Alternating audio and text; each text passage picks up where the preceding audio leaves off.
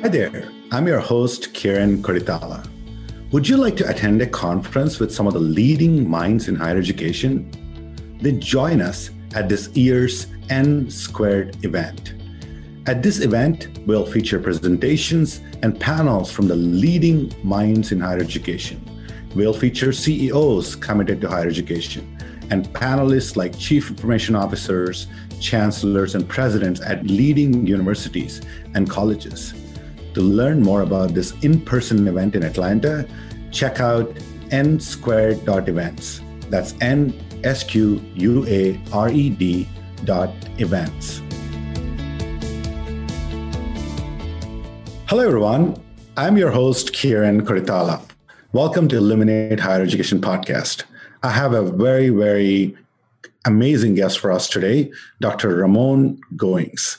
Dr. Goings is an assistant professor in the language, literacy, and culture, and in the interdisciplinary program at the University of Maryland, Baltimore County. Dr. Goings' research interests are centered on exploring academic and social experiences of gifted or high-achieving Black males from pre-K all the way to PhD, diversifying the teacher and school leader workforce, and investigating the contributions of historically Black colleges and universities. Dr. Goings is an author of over 50 scholarly publications, including 4 books. His scholarship has been featured in leading academic and popular press outlets, including Teachers College Record, Adult Education Quarterly, Gifted Child Quarterly, Inside Higher Education Weekly, and Diverse Issues in Higher Education. Dr. Goings, welcome to Illuminate Higher Education podcast. Thank you for having me on the show. I really appreciate the invitation.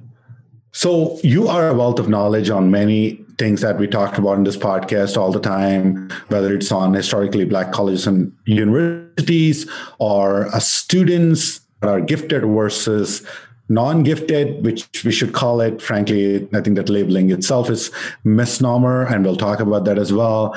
But I want to talk to you a little bit about your latest initiative, Done Dissertation. Can you talk to us a little bit about Done Dissertation and why you decided to tackle that systemic problem for higher education? Yeah, so what ended up happening for me and why I chose to go into supporting folks with the dissertation process is that almost 50% of students who start a doctoral program don't finish. And it's not because of the coursework, right? Everyone is real structured in your coursework, similar to a master's program. But after your coursework, you have to write what's called your dissertation. It's a large research project to show your independence as a scholar. And that's where people get stuck. It's not uncommon to have people who have been at the dissertation process for 7 to 10 years and have not finished their degree. With that problem, when I was a doctoral student at Morgan State University, I too actually struggled with writing with a lot of my clients do. And what ended up happening was I started to study writing. I became a better writer, started publishing. And then my professors were saying, hey, go see Ramon. He kind of knows what he's doing. He's figured this thing out. And so a lot of the students in my program who were a little bit behind me would come to me for editing support. And I just would edit their documents, edit their papers. And I realized I'm actually coaching them more so than I am doing the edits because they were learning from what I was telling them. So I'm like, there might be something to this. And at first I wasn't charging. And then people were like, no, you need to charge for your services. I'm like, okay, there's a business to this. And then I started kind of learning, all right, I started as an editor charging for edits on papers. Then I started doing dissertation edits. And then from there, it kind of got into coaching and it's transformed over time. So I've been at this for about 9 years now and just evolved a little bit over time as I've gotten more comfortable with certain aspects of the business. But I did, at the root of it, I started this to support that other 50% of students who are not finishing because you're spending thousands of dollars in tuition, and the fact that you don't have a degree to show for it means that there's some support that is needed that your doctoral program might not offer. Well, I didn't do my doctoral program, but I did my master's in computational chemistry from University of Illinois. And I still remember the first draft of my dissertation or thesis or whatever you want to call it. And I took it to Dr. Hoffinger, late Dr. Hoffinger, and he took that document. I cannot express how grateful I felt for his patience, but there was one page of this document. Every page obviously had 5 to 6 edits, but there's one page of the document where he went through every sentence and rewrote it. And I felt as much as I was embarrassed by it, I felt sad about it. But I was also grateful that I had an advisor like that. So that brings me to the next question. Isn't that what the advisors are for? Or am I misunderstanding it because of the great advisor I had under Dr. Hoffinger? Yes. So at the root of it, I honestly shouldn't be a business, right? Because typically when you're a doc student, you have an advisor, like you mentioned, who's there to guide you through the dissertation process. But the reality is for faculty is that depending on your institution type, you might have 20 advisees. So it's literally impossible to support all those students to give them the individual attention that they need all the time. And so that's where we provide support for our clients as well as we work with universities to help with their doctoral programs, because we know that sometimes they need augmentation to the services they provide. But just with that, so we definitely provide, and there's definitely a need where honestly there shouldn't be. But to add to your point about not being, the writing part where your advisor like kind of wrote through your paper, like I have an experience, I share this with my clients and people, anybody I talk to, that I had a professor in my first year in a doctoral program, submitted one of my papers, and then on page 3, and I kept all the papers, so I show people the scanned version of this. And on page 3, he wrote a huge X across the whole page, and it said, "You need to see a writing coach immediately." Right. And I just was like distraught. Like I couldn't believe. Like I thought I was a good writer. I did a master's program. I did pretty good in there. I thought I was a good writer, but he carved my paper up, and then he wrote on the margin, "You need to see a writing coach and editor immediately." And so, I was a little hard-headed. So I said, rather than do what he said, I'm going to figure it out. And so I just studied writing. I read one article every day for a whole year to study like vocabulary, to study sentences, to study paragraphs, to really like build my writing chops. And that's how I overcame that particular obstacle with writing. No, I think you're absolutely correct. That's why I think I was so excited when I got a chance to talk to you. Yes, you're right that my advisor was an exception, because most advisors will tell you like, yeah, your chemical equation should be different, or your statistics are misnumbered, or stuff like that, or you need to put your citations better. They're not going to get into the details of how to write because they're not English professors, right? So I think that's why I like about it. And I want to talk to you a little bit about the dissertation, also on my own struggles trying to write my personal article. So I was looking through your website and I saw this excerpt, and I really like you to expand on it. On your website, you talked about 14 proven strategies that will help the student navigate the dissertation process and finish in record time. First of all, I didn't know that many strategies are possible, but some of the strategies you outlined were how to manage your busy schedule, strategies to overcome perfection and procrastination, right? The science and art of selecting a dissertation chair and committee members, which I knew nothing about, and how to prepare you and your family for dissertation proposal and final defense. First of all, I want to hear more about the 14 strategies, but just seeing these strategies outlined in a simple form like that, especially about how to prepare your family and yourself for dissertation, that often goes unsaid. So let's talk about each of these, or any of these if you would like, because they're important for dissertation, but they're also important for if you're trying to write a novel or a short story or a poem, because they all apply everywhere. So I want to talk to you about how you came up with the strategies and what these strategies really are. Yes. So I wrote 14 Secrets to a Done Dissertation. I wrote this book based on my own experience going through the dissertation process, and then also coaching now over 100 doctoral students through the dissertation, right? And so I wanted something, and I wrote this book to be a manageable, something that you can easily read, that's easily digestible, no academic language, a straight strategy for doctoral students to get through. And as you mentioned, it's applicable to all sorts of disciplines. I have a formula, right, for the dissertation process. I call it the people, process, product formula. And oftentimes, people, when they think about the dissertation or a novel or anything, they think about the end result, the product, right, that you'll have from it. But particularly for the dissertation, you don't realize that there are people involved, and you have to understand the process. And I would always argue that if you don't have the right people and you don't understand the process, you will never have a good product. And so that's what the book is really teaching folks, the strategy of how to select the right people, where it comes from your dissertation committee members, to also preparing your family, because those are people that are part of your process that we don't consider. And then from there, making sure that you understand the process that's happening so that you don't get caught up in these barriers that keep people in doctoral programs for 7 to 10 years. So that's kind of like the mindset of the book. but just some like actionable strategies. One around family, right? I talk about experience. One of my clients who was a busy professional and a mom, and she had to figure out how does she balance being a mom with being busy at work with writing the dissertation.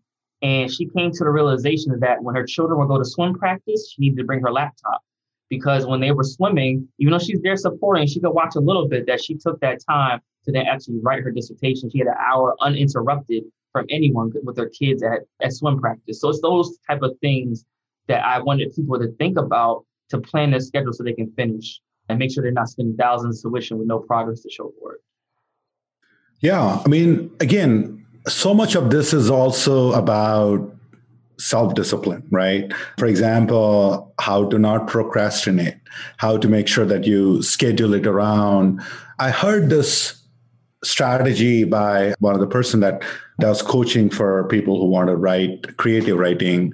And one of the strategies she recommended was to enroll your parents or friends to be your first critic, where when you write something, you can ask them, how they felt, like what type of emotional engagement they got. But it's harder to do that with dissertation when you're trying to write some dissertation on, I don't know, theory of relativity or something. You can't ask them to give concrete feedback on that.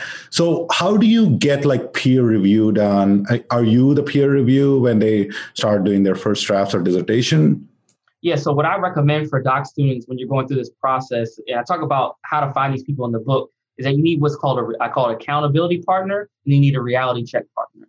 So your accountability partner is someone either in your doctoral program, maybe at another university, could be a professor, could be someone else that provides accountability for you to keep writing, and they could provide that support when you submit something, right? So in my program, I had a colleague named Dr. Larry Walker, and we went through our whole program together, and we sent each other copies of our dissertation throughout the process. So if I wrote a section, say, Larry, take a look at this. If he wrote a section, say, Ramon, take a look.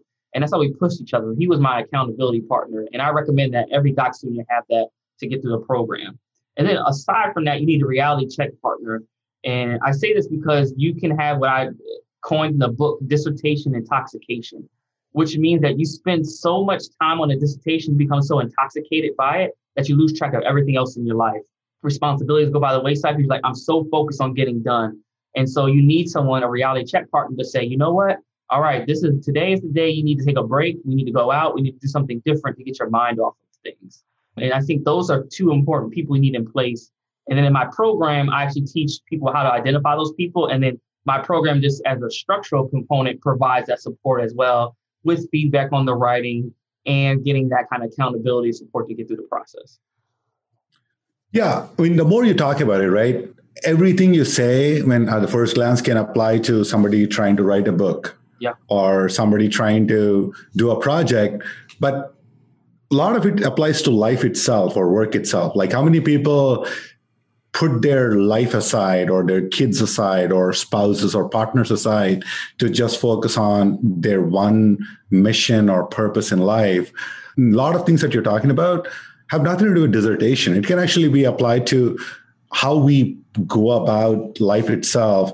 Do you feel that way, or am I off target there? No, you're right on target. I was at a business retreat about 2 weeks ago, and one of the facilitators said, you know what, Ramon, I know you actually focus on the dissertation, but honestly, if you had the brain, I actually see you more as a productivity person. So helping people be more productive.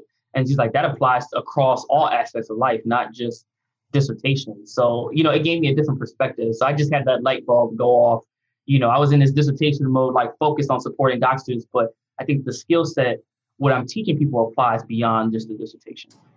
Yeah. I mean, it's like the things that you talked about, not getting into perfectionism or procrastination. That can apply to anything. The art of selecting, dissertation chair or committee members. Obviously, that sounds like that's focused on dissertation, but I think the things you talked about with respect to peers and partners, they all are very powerful. And I really appreciate you taking this time to build a strategy like this. And more we can think about how we can apply these life strategies for other things as well. I would love to hear it. Switching topics a little bit about your focus on diversity, on HBCUs and gifted students. Can we talk a little bit about where we are wrong with respect to, let's talk about labeling things like gifted student. On one hand, we think that gifted student is a good, positive thing that we're saying, but it's really just an indicator we assign to a student based on some relative or random metrics we assign to the student. But then again, the bigger problem I see with assigning somebody as a gifted student is that other student is what? Ungifted, right? So I feel like that label is more harsh than it should be. So how do we change that dynamic? We certainly want to allow a student to say that you are doing great. But on the same ground, we don't want to diss another student who is trying their best, but he's actually the wrong cohort. He's not as passionate about it, or he has some real challenges at home, but still give them the support they need instead of just labeling them as ungifted or otherwise. Yeah, so I think giftedness is a complex concept, but I think if we can agree, like there definitely are children that in terms of giftedness is not just about intellectual ability. I think one time when we think about giftedness, most times it's about intellectual ability, but there are folks that are gifted in other ways, like leadership qualities is a form of giftedness. Also, those students who are gifted in music, arts. So there's other places that people are gifted. And there are just some students that are, quite frankly, very exceptional in a particular area. And the fact that they need that extra push, it might be helpful to be in a different type of environment where they can get that acceleration, because the traditional schooling might be a little too slow for their giftedness in a particular area. So I'm not necessarily concerned with the label per se. I'm just concerned about who gets attached with that label, because oftentimes you look at the data, white and Asian children are more likely to be overrepresented in gifted education, where Black and brown students are not, particularly in the U.S. context. I'm always addressing like what are those inequities? Why is that happening? And a lot of times in a lot of districts, it's because of teacher referral. So now if we're leaving the opportunity to see who's identified as giftedness up to teachers, now it's very subjective. And depending on the teacher, if they feel like they have good behavior, sometimes that is a marker of giftedness versus them have intellectual ability or music ability or whatever that ability is. So yeah, I'm always concerned with like, how do we identify students? Like the metrics that you talk about, a lot of times we use these IQ-centered metrics that don't often capture the students who don't subscribe to like typical middle-class norms. A lot of those questions are based on middle-class individuals. So there's a lot of issues I have with in terms of who gets identified and how they get identified, not necessarily like the term of giftedness per se. Hi there, I'm your host, Kiran Koritala. Would you like to attend a conference with some of the leading minds in higher education? Then join us at this year's N Squared event. At this event, we'll feature presentations and panels from the leading minds in higher education. We'll feature CEOs committed to higher education and panelists like chief information officers, chancellors, and presidents at leading universities and colleges. To learn more about this in-person event in Atlanta, check out nsquared.events. That's nsquared.events. You're talking about an important point there, because I think the scale itself is a little tilted, right? For example, I was talking to my daughter last night. When you look at when somebody, even a homeless person, speaks in with a British English or, with a French accent, we automatically give them better credit because of some kind of a inherent assumption, understanding that Europeans are sophisticated or civilized or whatever. Then again, if you see a Oriental person or any other East Asian person, including Indian, with a thick accent, you'll automatically say, well, they're inferior. Yeah. But the English is probably just the same, right? The quality of their English is probably just the same, if anything. But we automatically associate some traits with the way somebody speaks, the way somebody looks, the way somebody dresses. And that's probably goes into this mislabeling or mischaracterization that, before you even look at the person, you already judge that they're not gifted or otherwise. So how do we break that? Like, how do we do a more of a blind analysis on a student when the student is with the teacher 8 hours a day in the classroom? It's almost impossible. Right? There's so many ways. I think a lot of the research now is getting away from intellectual based tests, like IQ based tests, because there's so many other ways to identify gifted children. And a lot of times it's through sometimes tasks that don't require you to read. Because a lot of times when we look at these tests, they're based on reading comprehension. And so it's like the fact that if a question has something about pasture, right?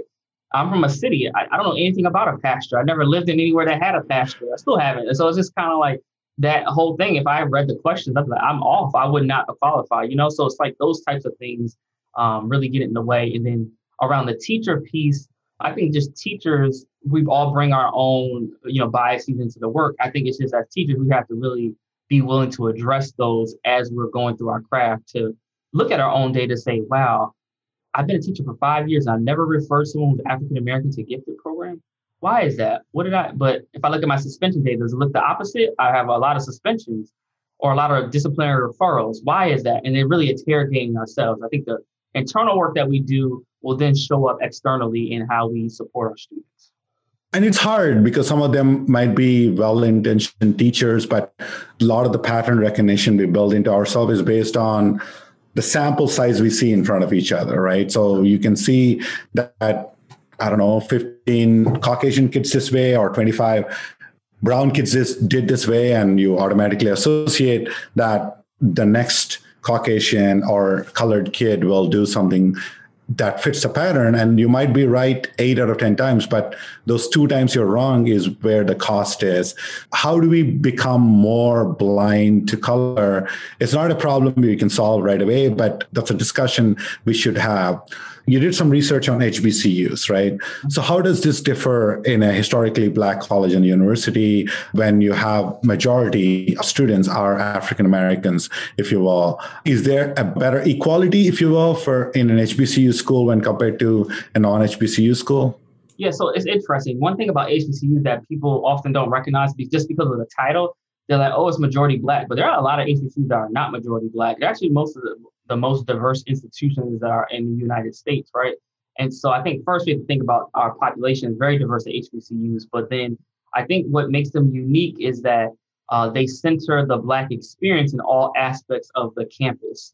So it's not only about part of campus life in terms of fraternities, sororities, activities on campus, but it's also infused in your classes. So your professors address the Black experience in all facets, whether that's in science education, to history, to, whatever your discipline is, you get it from that perspective. And the schools, a lot of times professors have a very much equity-oriented mindset.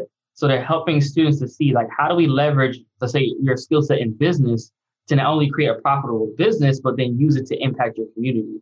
So it's those connections and things I think make the HBCU experience very unique. And something that I think other institutions need to be cognizant of. If they say they want to diversify their student population and they don't have activities, they don't have supports in place to support those students that come from Black and brown communities, then we're doing a disservice to the students.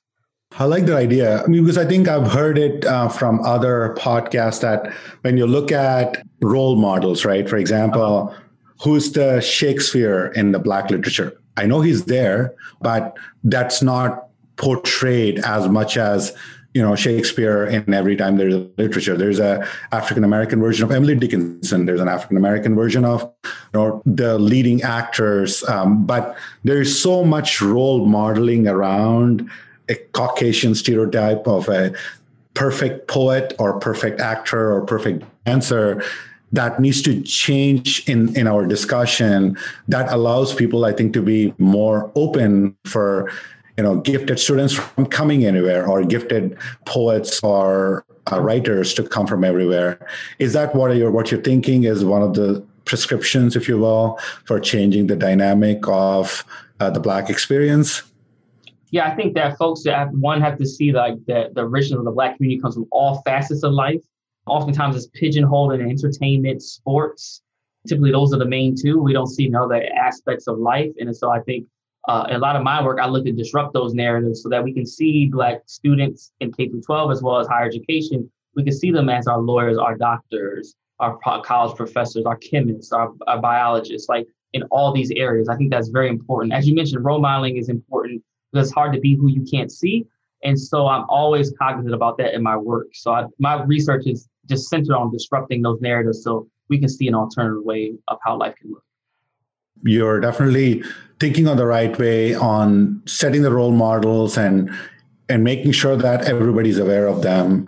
I really appreciate all you've done. Can you talk a little bit about your books? I know I talked a little bit about your done dissertation. Sure. Are there other books that you would like to highlight on what those books are about and why you decided to write them? Yeah, so I have a couple of edited books that focus on various different topics. So I have one book around graduate education at historically Black colleges and universities. And so in that book, we actually have chapters from graduates of historically Black colleges and universities who went there for graduate school to talk about their experience in various disciplines, so from lawyers to those who got their doctorate in education to all over medical school. So we have a different perspective because a lot of literature wasn't there on graduate schools. And for HBCUs, they overwhelmingly produce a high percentage of Black individuals who have terminal degrees or professional degrees. So we wanted to highlight that. So that book talks about that from the student perspective. I have another book that focuses on President Obama and his contributions to the political landscape. So it's a book that we look at his presidency from various aspects, from education to politics to policy, kind of all over. We have historians that wrote chapters, so kind of a comprehensive look at his presidency. Let's see what other books. I have two more books. One is on how do we create and sustain K-12 school partnerships? Because in the schools, for those who are listening, if you're a teacher, you know that a lot of times as a teacher, you may talk to the school counselor sometimes, you may talk to your principal, but if you know, oftentimes you don't get to talk to both of them all together. So there's like this missing link in schools. And so this book is really focused on how do we create those partnerships between teachers, principals, school counselors, and the community to create better schools for kids. That's amazing. So it looks like you have a body of knowledge and commitment to education. What led you to do that? Because I'm always enamored by people who are, there's always a lot of quotes about, find what you love and do it for work or some, BS comments like that, right? Yeah. It sounds good on paper and everybody laughs at them. But I feel like, what I'm doing is something I'm passionate about, but I want to hear from what made you commit yourself for education and make this your life journey and life passion. Yeah, so my background is actually, I went to college. I was a basketball player and a music major, right? And so I wanted a college that would allow me to major in music and then play on the basketball team. And so going into college, I wanted to become Quincy Jones. And so he's a music producer, famous music producer. He did Michael Jackson Thriller and a number of other Michael Jackson's albums. And so I wanted to be Quincy. And they said, if you get a degree in music, you'll have that arranging ability. And so I did that. And I went to Lynchburg College, now University of Lynchburg. And my sophomore year, I went to music education as my major. So I needed the education as a backup plan. That was always my backup plan. And then I go into a practicum where we had to go into schools and work with kids. And I went to a second grade classroom. I started teaching music with the kids. I was like, I love this. And it kind of shifted me in the education route in a way I didn't think. And so, from there, I finished college and I went to there were no teaching jobs. So I couldn't teach at first. So I ended up being a social work, youth foster care and youth probation counselor. And I still was working with kids, still kind of honing my craft on how to support kids. Well, then when I got back into teaching, finally, it was my passion. I loved what I was doing. I love the impact I can have on kids. Literally now, I have kids that are messaging me saying, I just graduated from college. I talked to maybe 7-8 years ago. And just to see that maturity and development of them is something I didn't expect. So yeah, that one experience going into the classroom with kids shifted me towards education. That's amazing. Yeah, I agree. I think I can only imagine the type of stories you hear where a student can probably come to you and say, I wouldn't have graduated my PhD if not for you. I'm pretty sure if not for my professor, I wouldn't have had my thesis completed because I was terrible at it. I can totally understand how you molded your own passions into a life journey. And I'm really grateful for somebody like you to build character, because it's not just about dissertation. It's not just about writing. It's really about building a discipline that will carry with them for the rest of their lives. On all your life cases you've probably seen, is there a specific student or test case you want to bring up to the audience on how powerful your strategies are or suggestions are on how you're able to take the student or any other person that you help from point A to point B because of your strategies and what that feeling was like for you. Yeah, so actually, I'll give an example for one of my clients in my dissertation program. Her name is Ada, and before coming to me, she had been working on her dissertation proposal. So that's the first 3 chapters of your dissertation. It's a pretty big feat to get through that process, but she had been working on it for 2 years. And so she started working with me January of 2021, and she defended her proposal in May 2021. So she'd been working for 2 years on this document. And just working with me and the strategies I provide, she finished in 4 months. And so we're having that transformation, to see it happen and to support her and watch it in real time was amazing. And now she's finished, she's getting ready to finish up her dissertation. She's defend probably the next couple of months from now. And so what she couldn't do in 2 years, we helped her do in 4 months, and now she's off to the races. And so those are the things I love to see in my clients. And I have a number of stories just like that from folks that I've worked with. Yeah, I mean, it's just not only life-changing for them, but also the people who benefit from their graduation, right? What if he's or she is a scientist, and once she gets her PhD, goes out and invents cancer medicine, or, finds a way to go to Mars quicker. There can be so many different ways that go along with it. I have so many personal traumas that I struggle with also, and I definitely will become one of your subscribers because, I set myself on a journey that I'll write a novel, right? Yeah. And I said, well, it's going to be a 300-page novel, and it'll be, 40,000 words or something. And I just have to write 500 words a day. It sounds easier, right?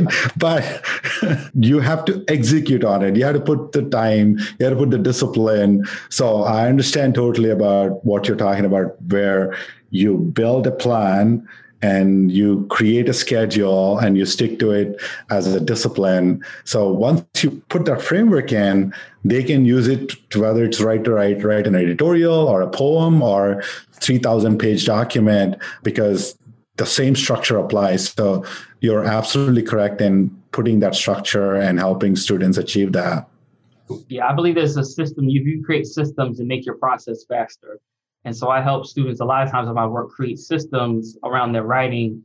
And honestly, it all starts with mindset. It's not even about the writing, to be quite honest with you. I'm finding more and more doing this work is that if I can change your mindset, then you can get through this process. Because a lot of times we have limiting beliefs that get in our way of even sitting down and doing it right. Right. It's like people, process, products. You can use it to build software with that approach, right? You can use it to build a car. You can use it to build a rocket. So I absolutely agree.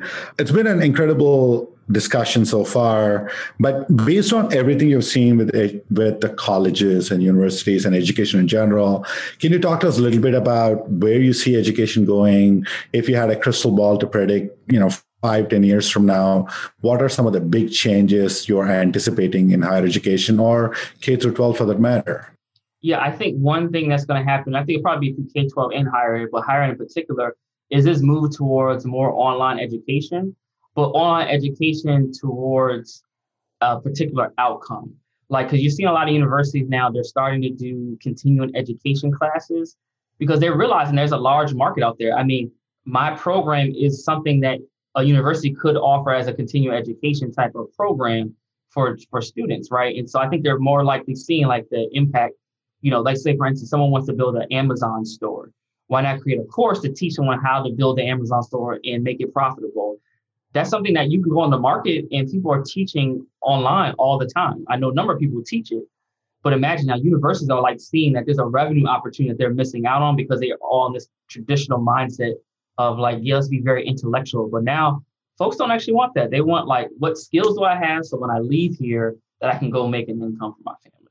So that's definitely a way I see universities going. And K through 12 as well. The pandemic kind of showed K through 12 that they have the ability to do online learning if they plan for it. And so I think you're going to start seeing this. And I feel bad for the kids who live in areas that have snow, because now this taught folks there's no more need for snow days. We'll just convert to online learning. So I feel for those folks. But that's something that we'll see more and more. Yeah, I agree. I think the hybrid learning is here to stay. Blended learning is here to stay. Very likely flipped classrooms are here to stay because we are understanding more and more that kids can learn by themselves in a self-paced manner. They just need help when they need it, and they can be provided in an immersive experience. Obviously, the big issue that we are seeing is how do we give the students the emotional support they need or social support they need, which especially is very critical in elementary and middle schools as they grow, and frankly in high schools as well. Again, Dr. Goings, it's been an incredible honor to talk to you. I learned a lot from this discussion. We'll post some show notes about you, but thank you for joining Illuminate Higher Education podcast. Thank you so much. And I do want to let your listeners know that if you're a doctoral student and need support, I have a free training for you. So if you text #free, FREE, to 301-701-2466, I'll give you access to that training so that you can go ahead and get your blueprint to finishing your dissertation in record time. Great. We'll also post this in the show notes so that you can use that information to get the help you need. I strongly believe that whether you're trying to write a dissertation or a book or a novel, everything that Dr. Goings has talked about will help you. We'll post all the information about his done dissertation on the show notes. Dr. Goings, thank you so much for joining. We'll look forward to talking to you again pretty soon. Thank you so much. We hope you enjoyed this episode of Illuminate Higher Education, sponsored by End-to-End Services and our Illuminate app.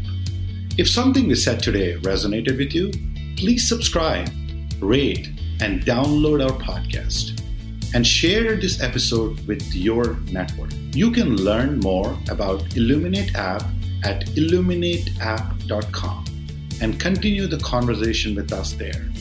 If there are any topics you'd like us to discuss further, please email them to us at podcast@n2nservices.com. That's podcast@n2nservices.com. Thank you.